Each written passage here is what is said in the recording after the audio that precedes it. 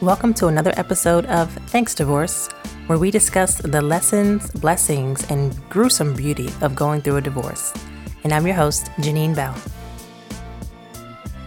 In this episode, I am talking to counselor, mother, and author, Katie Rossler. She's a grief healer and a licensed counselor with over 13 years of experience helping individuals, couples, and families. She's the author of the upcoming book, The New Face of Grief, coming out October 5th, and is on a mission to help people learn how to heal hidden grief in their lives. Katie is an expat wife, a mother of 3, and loves to be by the water to relax. In this episode, we talk about grief, what it is, what it isn't, how to process it, how to get through it, how to recognize it. It's a really insightful conversation. Hope you enjoy. Hi, Katie. Thank you so much for coming on the podcast. It's so great to meet you. I'm so glad to meet you. You too. I was listening to your podcast and I was like, it's nice to find somebody who's also had that catalyst event that helps you find yourself in a new way. And it's like finding a fellow sister of something happens where you're like, and then I learned how to love myself. And then I learned who I really was. And then I learned what life is really about. And it was like, yes. Thank you so much. Oh my gosh. So, the backstory for everyone listening, how we met was in a Facebook group. I don't know which one because I'm in a ton of them. And I just put a post out saying, hey, I would love to talk to people to be on my podcast, whether you're a divorcee and have transformed that experience to a positive one, or if you're like a life coach or a grief counselor and XYZ. And Katie just came on and said, this is what I do, and I would love to be on your podcast. So here we are. Well, I think the topic of divorce, I'm a child of divorce. So when I see that, I'm always like, ooh, I'm also a couples therapist. So I'm like, happy to talk, happy to share. But wow, grief is something we don't talk about very often when it comes to divorce. Yes. It's like, move on, go on, da, da, da, da. And unfortunately, it's something that's so overlooked that it comes back to bite you later on if you don't work on it. So it's really good that we're talking about this today and can really help some people start to formulate, hey, I might be experiencing grief. And I actually now know the tools of how to start to work on it. So it can be really helpful, I think. Yeah, I appreciate that and framing it in that way so we can actually identify what's going on. For our listeners, I know this, but you are a grief healer and an actual licensed therapist with over a decade of experience. You want to talk more about your background and how it relates to divorce? Yeah, I can. So as I shared, I'm a couples therapist, but my background is just in marriage and family therapy from the College of William and Mary. And I know you're from Maryland area. Well, Maryland area. I was in Norfolk, Virginia for the longest times. I love the East Coast. But I grew up in a military family. We moved every 2 to 3 years. My parents divorced when I was 15. And so I was very aware of everything going on and what was being said or not said and all of those things. And I wanted to help couples have healthier relationships, whether together or apart. And that was why I went into the world of couples therapy. Because to me, not every marriage is meant to work, but they're all meant to be there to help you grow. And so that was I want to teach people better tools. Clearly, I didn't see that happen in my own home. For myself and for others, I want to see that.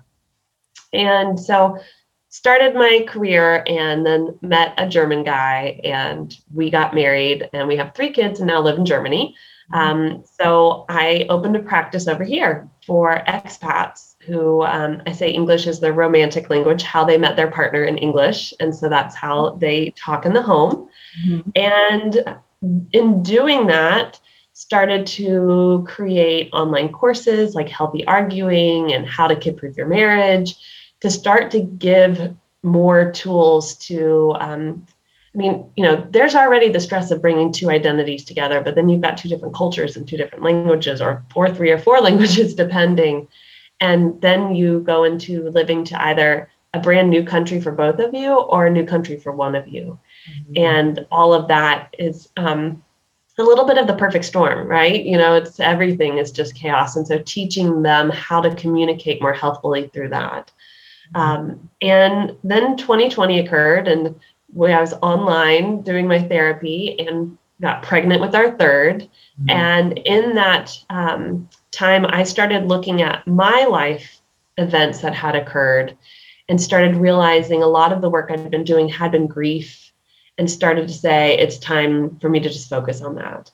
Because I was noticing what was happening is many people were at home with their thoughts and their feelings and just didn't know what was going on. And I started going like, does nobody realize like everybody's grieving? Like we're grieving, you know? Yes. And the catalyst for my grief journey was in 2018. At the end of that year, my mom died unexpectedly. And then in 2019, I had 2 miscarriages. So it was just like, I describe it as like you stand up and then a wave hits you again. And then you like get back up and you're like, another wave hits you. And you just kind of go like, okay, life, what are we doing? And then you start to understand, oh, you're preparing me. You're preparing me to start to help others in their grief and to understand grief differently. And so, yeah, since I would say the beginning of 2020, things shifted a lot. And I started bringing my guided meditations a little more to the forefront, and some of the energy work I'd been doing more to the forefront. I kept it for my clients. And now I was like, okay, it's really time to teach people these tools. And so that is where the grief work part of it and the grief healer started. For me, it's about transformative grief. I think all grief is quite transformative. And we can get into more details of different analogies I like to use later on. But when you think about loss of any kind, adjustment, change, challenges, grief is a natural part of that process. And when we inhibit it or hold it in or try to shift it, run away from it, we hurt ourselves more than if we just go like, let me sit with this and feel it. Wow. Thank you for sharing all of that. I'm sorry to hear about your mom and your 2 babies. Thank you. And I love that you said that you wanted to help couples, whether they're together or not, because some people think of like the end of a relationship, like you're dead to me, or like there's nothing else to, like there's nothing else here. But there's a way to do it, like with love or with care for each other and for yourself individually. So I really appreciate that. And also what I heard was that like your life made you an expert. Like you may have all the education and all of that, but like life made you an expert for all of this, including the waves and standing up and the waves hitting you again, but also in the work that you're doing in Germany, because you were a military child, you know what it's like to uproot and move somewhere else. So you're helping other people, adults, the grownups, and families adjust and relate and, be their best selves in these new environments. So I really appreciate that, how life has kind of guided your path in that way. It may not have felt great every step of it, but it, as you said, prepared you for this work. Yeah, I would agree. I'm finding more and more of us stepping into our ownership of who we are because of experience and not necessarily because of a license or a educational background. And I think those can be the most powerful teachers at times. Yeah, our story. Okay, yes. So grief. Can you tell us just either a long or short definition, or just describe it or explain it if people aren't really clear on what that word means? Yeah. So for me, grief is the experience of what happens when life doesn't go the way we think it should. Mm-hmm. And that also goes along with death, because when somebody dies, there's this like, no, I was supposed to have more time with you. I was supposed to, you weren't supposed to go this way or not. And even if they're older, there's still that like, you were supposed to be here for. Mm-hmm. So it's the supposed tos and the shoulds that we're having to face and understand in a different way. And I had a friend share, it's kind of like having a temper tantrum because you didn't get your Cheerios. Like, I didn't get what I wanted. This isn't the way it's supposed to be. And we get all riled up and upset.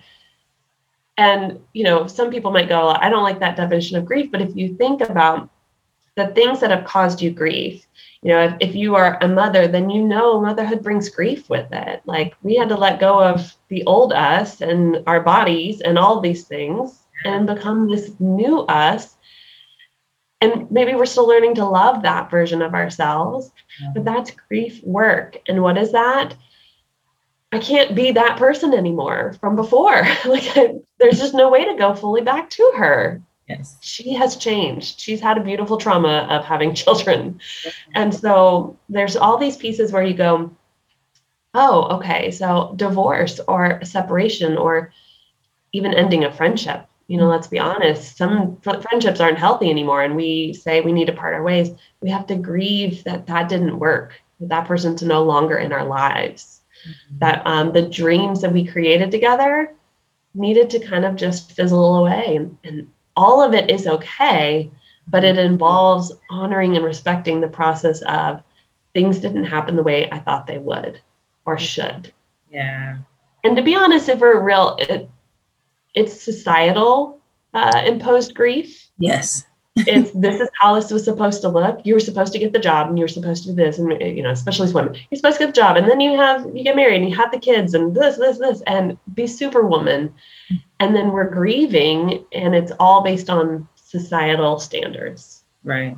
And so I've written a book right now, but my next book is probably going to be about societal standards that cause grief, because we need to talk about, especially women, we need to talk about it and clean house of that.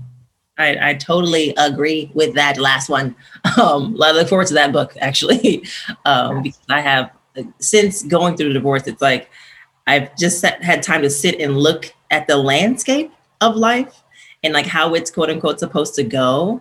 And I was like, I didn't really sign up for all these things. This is what society is like putting on me of how it's supposed to be. And now I'm sad about what it's not, but like, actually I could wipe that clear and decide like, what do I actually want instead of, I guess, mourning what the coulda, woulda, shouldas, or maybe if this, if then, so yeah, that societal pressure is a very real pressure. And I think it weighs, I mean, I can only speak as a woman.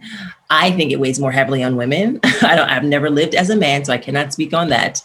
But there's a bunch of like pressures around that. And just having a moment to acknowledge that thing didn't happen the way that you wanted it, is I think like a light bulb moment. Just to sit and acknowledge like, hey, I'm actually sad. I'm actually grieving. I'm actually disappointed, or my expectation wasn't met. I didn't get my Cheerios. And I'm going to kick and scream on the floor for a little bit. Yeah. and that's okay. All right. So in the ending of anything, it could be, like you said, a job, a friendship, or even I have a friend who said she's divorcing herself of what people expect of her. She is like a life coach friend, and people expect her to be a certain way and like live up to a certain standard. She's like, y'all need to stop, because now you put me on this pedestal. I don't want to be that. I don't want to be on there. And so I'm divorcing myself of whatever you think of me. So in any life change like that, how do we recognize the grief that we may be experiencing in that transition? So for me, it's usually about triggers. Okay. Like if you find yourself triggered by something someone says to you, where you feel like you have to like over-explain yourself, or it makes you angry really fast, or it gets you teary-eyed, and you're like, whoa, where is this coming from? Yeah. It's typically related to like false beliefs around things that cause grief. And what I've also noticed is, especially in social media right now, when somebody else finally like steps into their fullness in whatever form, and like whether it be I needed to leave my partner so that I could be myself, or I needed to go take that job away from my family and not see them as much because that is really where I'm supposed to be, and whatever it might be, that we on the outside go like, oh, judgment comes, no, that's not, societal. Like, no, you're not supposed to do this. And what's happening is inside of us is, I wish I wish I had that freedom. I wish I could be that person. And there it is. I need to grieve that I have chosen this life or allowed it to choose me in a certain way. Mm-hmm. And I'm judgmental of somebody else, and I want to point the finger at them and tell them they're wrong because of my own stuff. So finding your triggers, is it out of anger? Is it out of jealousy? Is it out of emotions of sadness? Whatever it might be. Those for me are the key indicators. Hey, there's something unresolved here. Yeah. I also like to say, especially with couples, like if you find yourself crossing your arms at some point in an argument, there's grief work there. There's something, an inner child in you, the teenagers come out who's like, no, you're not.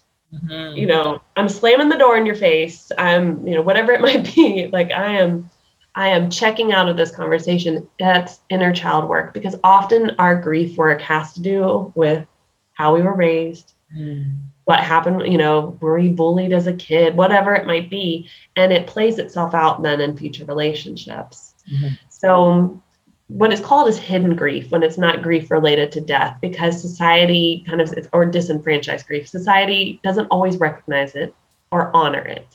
And so we've learned to just not recognize it as well. And this hidden grief will show up, as I shared with the triggers, and reactivity. Mm-hmm. So when you start to sort of stop and, as you know, when you do the work, you have to look at like, why am I acting this way? Yeah. Why does that get me upset? Why is it, what is it really about? And journaling is the best way to do this. Or you could mind map it, you just put it all out there.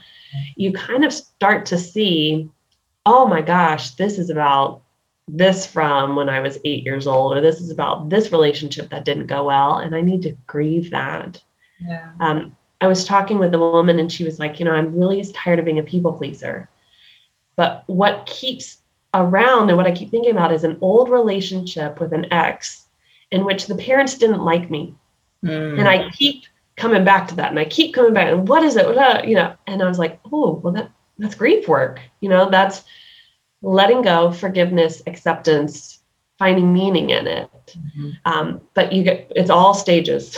We have to start at the beginning of like recognizing the grief work. Yeah. So for her, it was like, why do I keep coming back to this guy? And then specific, his parents. Mm-hmm. Mm-hmm. Like, there's your trigger. There's something there that's like keeps coming. At night, I lay there and I think about it and what they said. And I'm like, okay, that's your grief. Yeah. So it shows itself. I like to think of it, especially nowadays, more acceptably as anger. Something really irritates me and gets me upset. Why? What is it? Mm-hmm. What is it that we need to dig into that causes it? And again, usually it's grief. Yeah. So that's I don't know if that's a very common thing for people to do when they ask themselves, why is this making me upset? Or why am I so upset? Or even understanding that the why doesn't live in this actual moment. It might live like in inner child or in your past, or like as whenever in your just not in this very moment. It might be like this is just a symptom of something bigger or something different. Right. So my question is really like, how do we get people to ask those questions of themselves, either in the moment or after, or like, how do you introspection, just basic introspection. Right. So let's say you're with a friend and you're hearing them like play out something and you're like, I think it's grief. I listened to that podcast episode. I think it's grief. Yeah. What I have found, and a very acceptable thing, is to go, do you think you're grieving maybe? Because it kind of sounds like, and you'll have to explain, like, kind of sounds like, though you're angry, there's something there that hurts. There's something there that feels unjust. There's something there that, and don't take this the wrong way, but it's like I can see this little kid in you going like, no, no, I don't want to get hurt anymore. And so I'm just wondering, like, maybe is it grief? I could be wrong. Okay. When we come at it from like I'm not telling you what it's grief, but like, could it be grief? Then it makes them kind of stop and go, well, they might get defensive and be like, no, there's no way it's grief. Nobody died. You're like, okay, well, grief has a broader definition. They'll start to think of things differently. Now, how can we get people to do more opening their eyes to their inner child, their, past work that they need to do? Yeah. I think that's just about modeling our own and talking about it more openly. Yeah. And saying, the other day I was doing this journaling, and man, that younger Katie came out and she is pissed off about this. And I realized it was because this one time this had, and the things that we don't sit down and have coffee chats about with our girlfriends, we usually, talk about other people, whatever. So that's where we can start to create the change and have people start to think, later on they go, oh man, I thought about what you said. And I realized I have moments like that too. Yeah. That's a great approach, because it's like I would be the friend to be like, I think you're grieving, like something, or telling them about themselves, but to say it with a sense of like, this might be the case. You may want to think about or consider this as a possibility, as opposed to, I mean, with the other way could like instant defense, like, no, of course not. Duh, I'm not doing that. Right. And they may start with that even in the softest, like, I'm just, putting this on a silver platter for you. Is it grief? Because the word grief has such, from their own background, has such a negative, like, no, that's weakness. That's a problem. That's, I only saw this in people in my childhood who grieved and it was all bad. So no. Yeah. And so you can just say, hey, I'm learning that grief really is about things that don't work out the way we think they should. It isn't just so much about an ending or something died and now we're crying all the time, we're sad and can't get out of bed. It's actually an experience. Yeah. And that'll lessen, hopefully, that like defensiveness. So it's always seeds being planted though, Janine. Like you're just throwing seeds out and we're hoping something will grow. Yeah. And you, the person, doesn't have to be like the thing, the catalyst. You're just dropping seeds, and they may get another, watering from somewhere else, or maybe like a sign from somewhere else that this might be the case for them. And you don't have to go around, diagnosing people. We can do it up here in our minds, but we don't have to. Even that, I think, is great, diagnosing in your mind and not like saying and all like labeling, because it helps you as a friend have context for how like the venting or how they're talking or what's going on in their life right now, so as like an umbrella term of like, oh, they're going through something. Maybe they might lash out at me. And it's like, okay, they're actually going through something, and we're waiting for them to really acknowledge that as well. Right.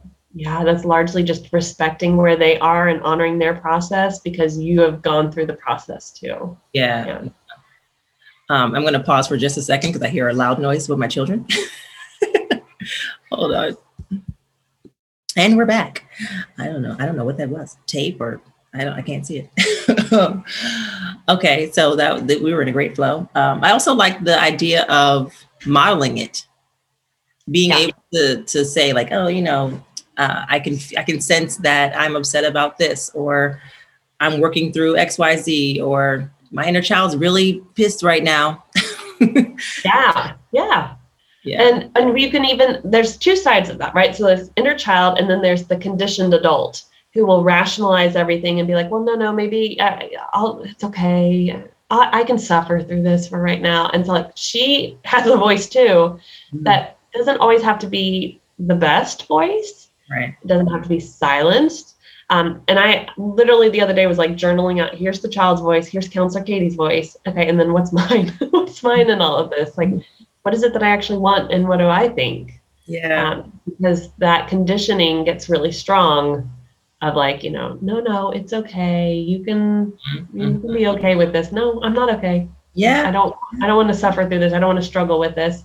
I choose this kind of thing. So I'm such a huge proponent of journaling. If journaling is not your thing, then talking it out with someone, or, if you're like one of those voicemail junkies, like on WhatsApp that leaves like the 20-minute long voicemails, then do little voice recorders of you talking it out, and then go back and listen to it. Yeah. And go like, oh, that's what that was. I'm a huge proponent of that. I have tons of voice notes on my iCloud, and journaling, and talking it out with people. Like that's been great for me. I've also reached a place where, I've seen a place where I've experienced rage, where those things don't work. Like voice note is going to do it for me today. It's not going to be journaling. Nope. And I realized that I could do some kickboxing, actually. Yeah. This being physical for me, it's like, this is where the rage goes. Or go for a run. I've learned that that's helpful too, but like actually hitting a heavy bag has been very, very helpful. Yeah, definitely. Hold on one second. It's a thing. Hold on.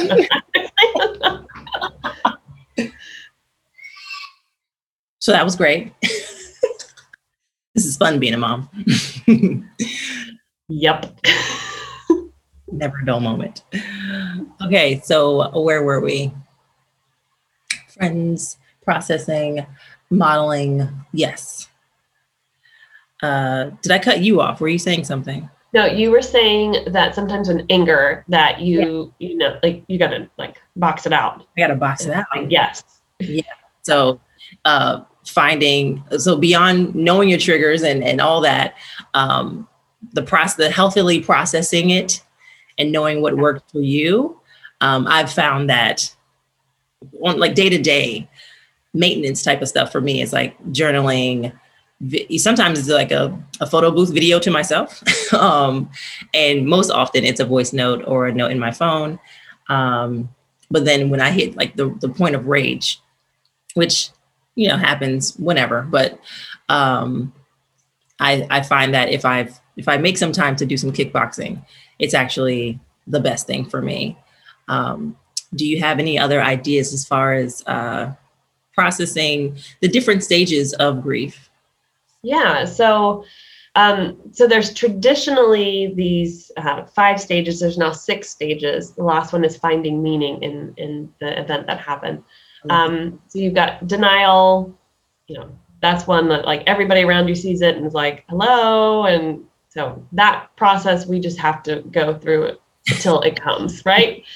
There are some ways to do it, but I think it's better we talk about the other phases. So then you have bargaining typically, which is like, if I had done this wouldn't happen. Mm-hmm. And I say this is like a control thing. Like it's those of us who like to have control. Like if I had done this, if I do this won't happen. And it's a little bit like dodgeball, where it's like, I will dodge the bad event that is going to, bad in quotations, the negative event that's going to happen if I'm good or I do this or that.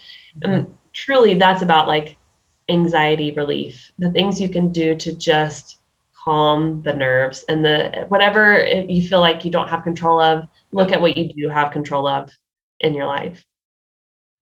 Then we have anger, and you're right. So anger is an energy that wants to either create or destroy.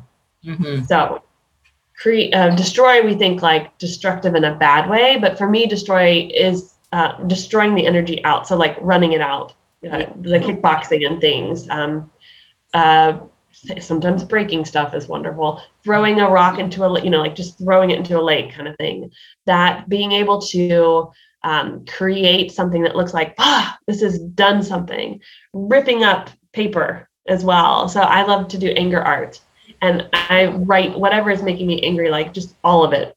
All the things I wouldn't say to someone, I just put it all there.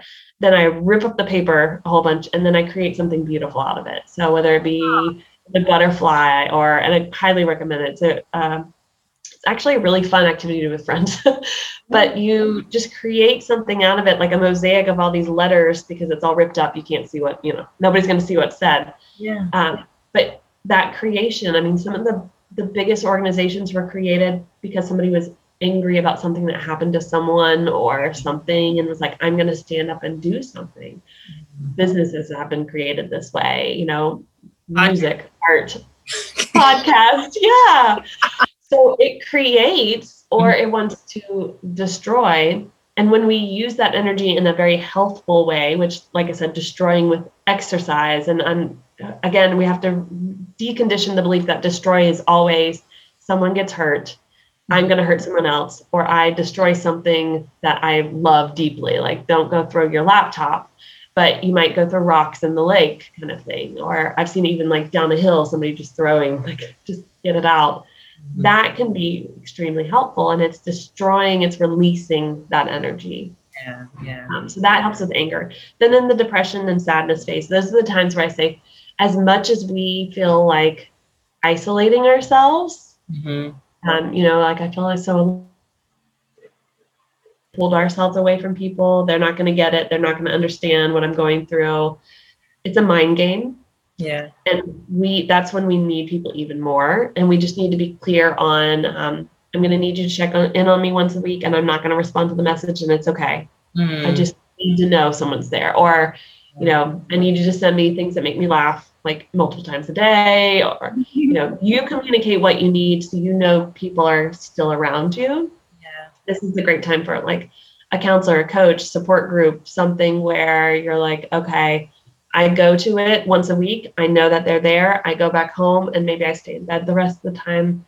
I'm a huge proponent of like using essential oils and teas and some natural things during that time to like peppermint, boost the mood, oranges, citruses, because a lot of it we can naturally elevate how we feel. Go for that walk, go for a run, get those free endorphins going. And then we don't feel the low as bad, but you do have to experience the low in grief. And that's what people struggle with. Like, I want to avoid it. I don't want to feel that. Yeah.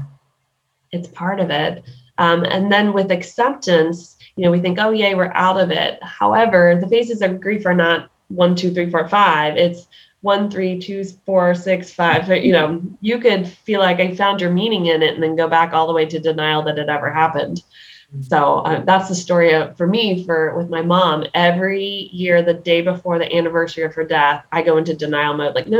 And if I don't go to sleep, it never happened. And, here I am, like 37-year-old woman with 3 kids. Like, I know it happened, but inner child is like, no. If I don't, I'm not going to sleep. And I get very panicky. And then, then I like go to sleep sobbing, going like, God, just go to sleep. It's okay. And then the next day, the acceptance and the finding meaning is back. So know that the stages kind of go in chaos because that's your healing process. Yeah. But with acceptance, it's the forgiveness work. And that is forgiving yourself. I usually say start with that, do that last, because sometimes it's easier to forgive others before ourselves. Sometimes you can forgive yourself first. So whichever one you feel like I can do that easier than the other, start with that.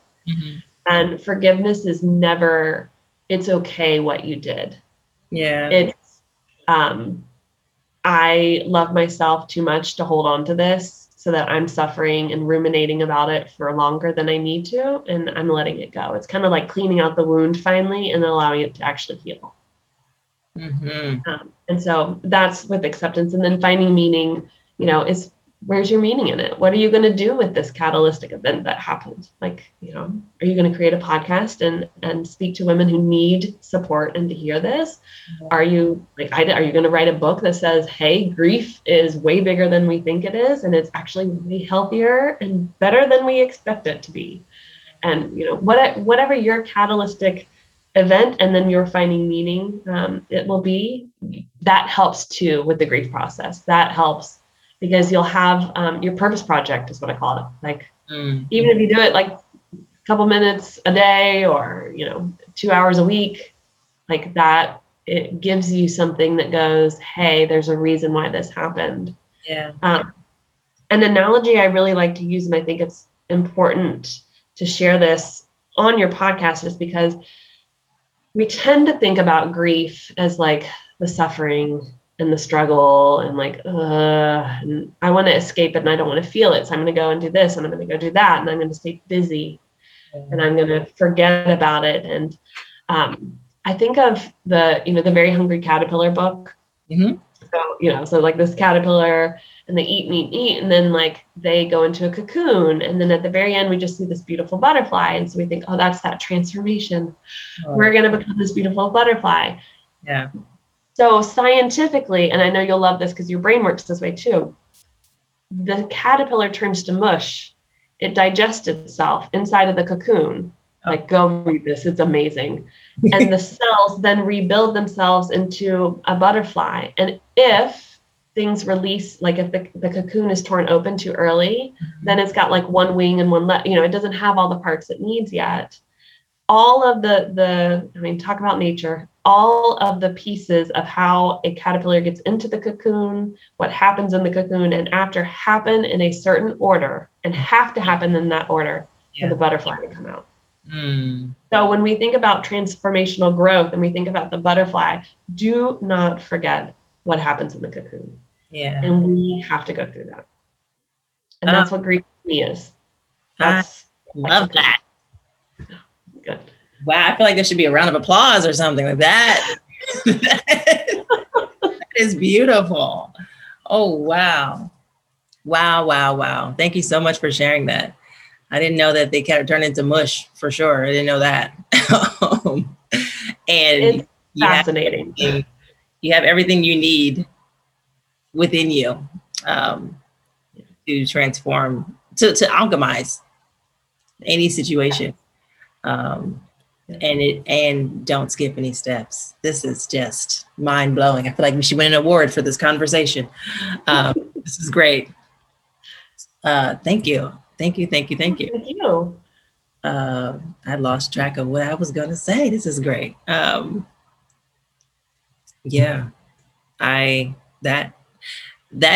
is natural. That sounds like a great ending. Like, boom, this is what you came for.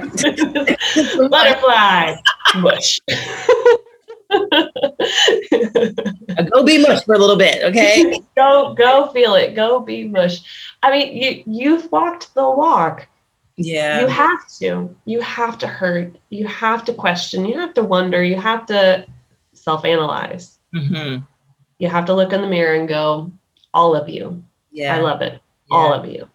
And if you don't, you come out with one wing, mm-hmm. And you're not getting anywhere. So if you're hearing this and you're like, but I don't like the experience of grief, I get it. I get it. It isn't a wonderful feeling. It's mush again, but it's so amazing on the other side of it. And once you've gone through it, then you know that the next event, because there will be, mm-hmm. you can get through it. Yeah. And I strongly believe in the analogy of like, we all have to go through our fire. Yeah. And some of us come out with buckets of cool water for the next person. We can't keep them from going through their fire, but we at least can give some tools of like, here, this cools you off a little bit. This helps a little bit, but you got to keep going. So here's some more buckets, bring those to the next people. Yeah. And like, all we can do is get our message out and teach people so that they're not so scared of all of life.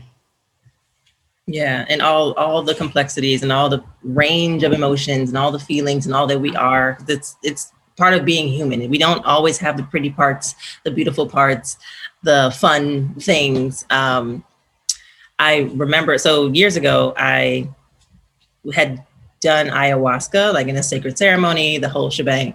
And since then, I've done it maybe 5 or 6 times. And each time is like very different.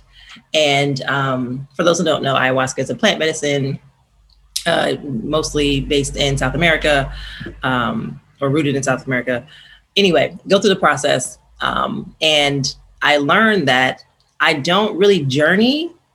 This is me personally. It's not true for everybody. I don't really journey until I have some type of purge. Yeah. So in the beginning, like you sip, it's a drink. You sip the ayahuasca, you say all the prayers, all the things. And I can sit in meditation and just like wait for things to happen or like wait for the journey to start. But when I purge, and purge can mean laugh, cry, vomit, diarrhea, TMI, whatever. But it's not until that tough part, the very, very hard part that is uncomfortable, very uncomfortable, that I am able to journey and get the lesson from that actual ceremony. And I take that experience with me in everything that I do. Like, it's gonna get hard, and it's gonna be uncomfortable. It's gonna hurt. I'm not gonna like it, but there's something on the other side for sure. Especially the tough things, like especially the things that are hard. So the miscarriages, like I've had 2 as well in the same year, and the death of a parent, same here too. Like, these things don't make sense at the moment, and they hurt sorely. But there's something on the other side, and even like divorce itself, or a breakup, or losing a job. All these things, it's not going as planned. The coulda, woulda, shouldas. The expectations, all those things. There's something on the other end that is glorious, for lack of a better term. Just glorious and inexplicable. And life is better when you don't know how it's going to go, honestly. Right. Like, knowing the ending. It feels safe to, like, want to know the ending or know how it's going to go or check all the boxes and all the things. But when you don't know, it actually can surprise you in such a beautiful way that you couldn't even have imagined on the other side of it. And that's the gift, or a gift of life. Completely. And when you were talking about the purging, which I think we all have to do, it's letting go of control. Yeah. And finally, just let go of control. Mm-hmm. Thinking you need to, if I do it, will this happen? Actually, like you said, it could turn out way better, way cooler, I don't know, and you just let go. Let go. Yeah. I love it. Thank you so much for this conversation. Thank you. I've enjoyed it. This feels like a warm hug. I know. That's what I'm actually. Yeah. So let our listeners know if you have anything that you'd like to plug. I know you have a book coming out in October. I do. Yes. Yeah. It's called The New Face of Grief, because that's truly what I think needs to happen. Transforming pain to empowerment. It's coming out October 5th. Pre-order starts August 9th. So I'll make sure you have the link for that. Ooh, yes. But October 5th is the 3-year anniversary of my mom's death. And I said this is a beautiful tribute to the legacy she's left in me and my brother, and how we're going to change the world from our experiences with her and how she raised us. So so I'll make sure like I said, you've got those links. And then I'm on Instagram at katie.roessler, ROSSLER. You can find me on Facebook. I mean, I'm on all the things. Yeah. One day I'd love to unplug from all the things, but for right now. And then katieroessler.com. I've got resources for relationships. I've got resources for motherhood, and I've got resources for grief. All right. Thank you so much. The fact that it's on your mother's, the anniversary of your mother's passing gave me goosebumps. So I hope that she is proud wherever she is. What a beautiful tribute.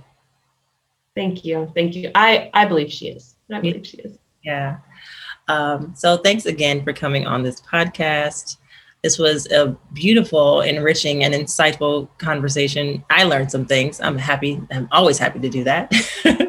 So thanks again for your time and for your brilliance. And I guess we'll talk soon. Thank you very much. All right. Take care. All right. I hope you enjoyed this interview with Katie Roessler.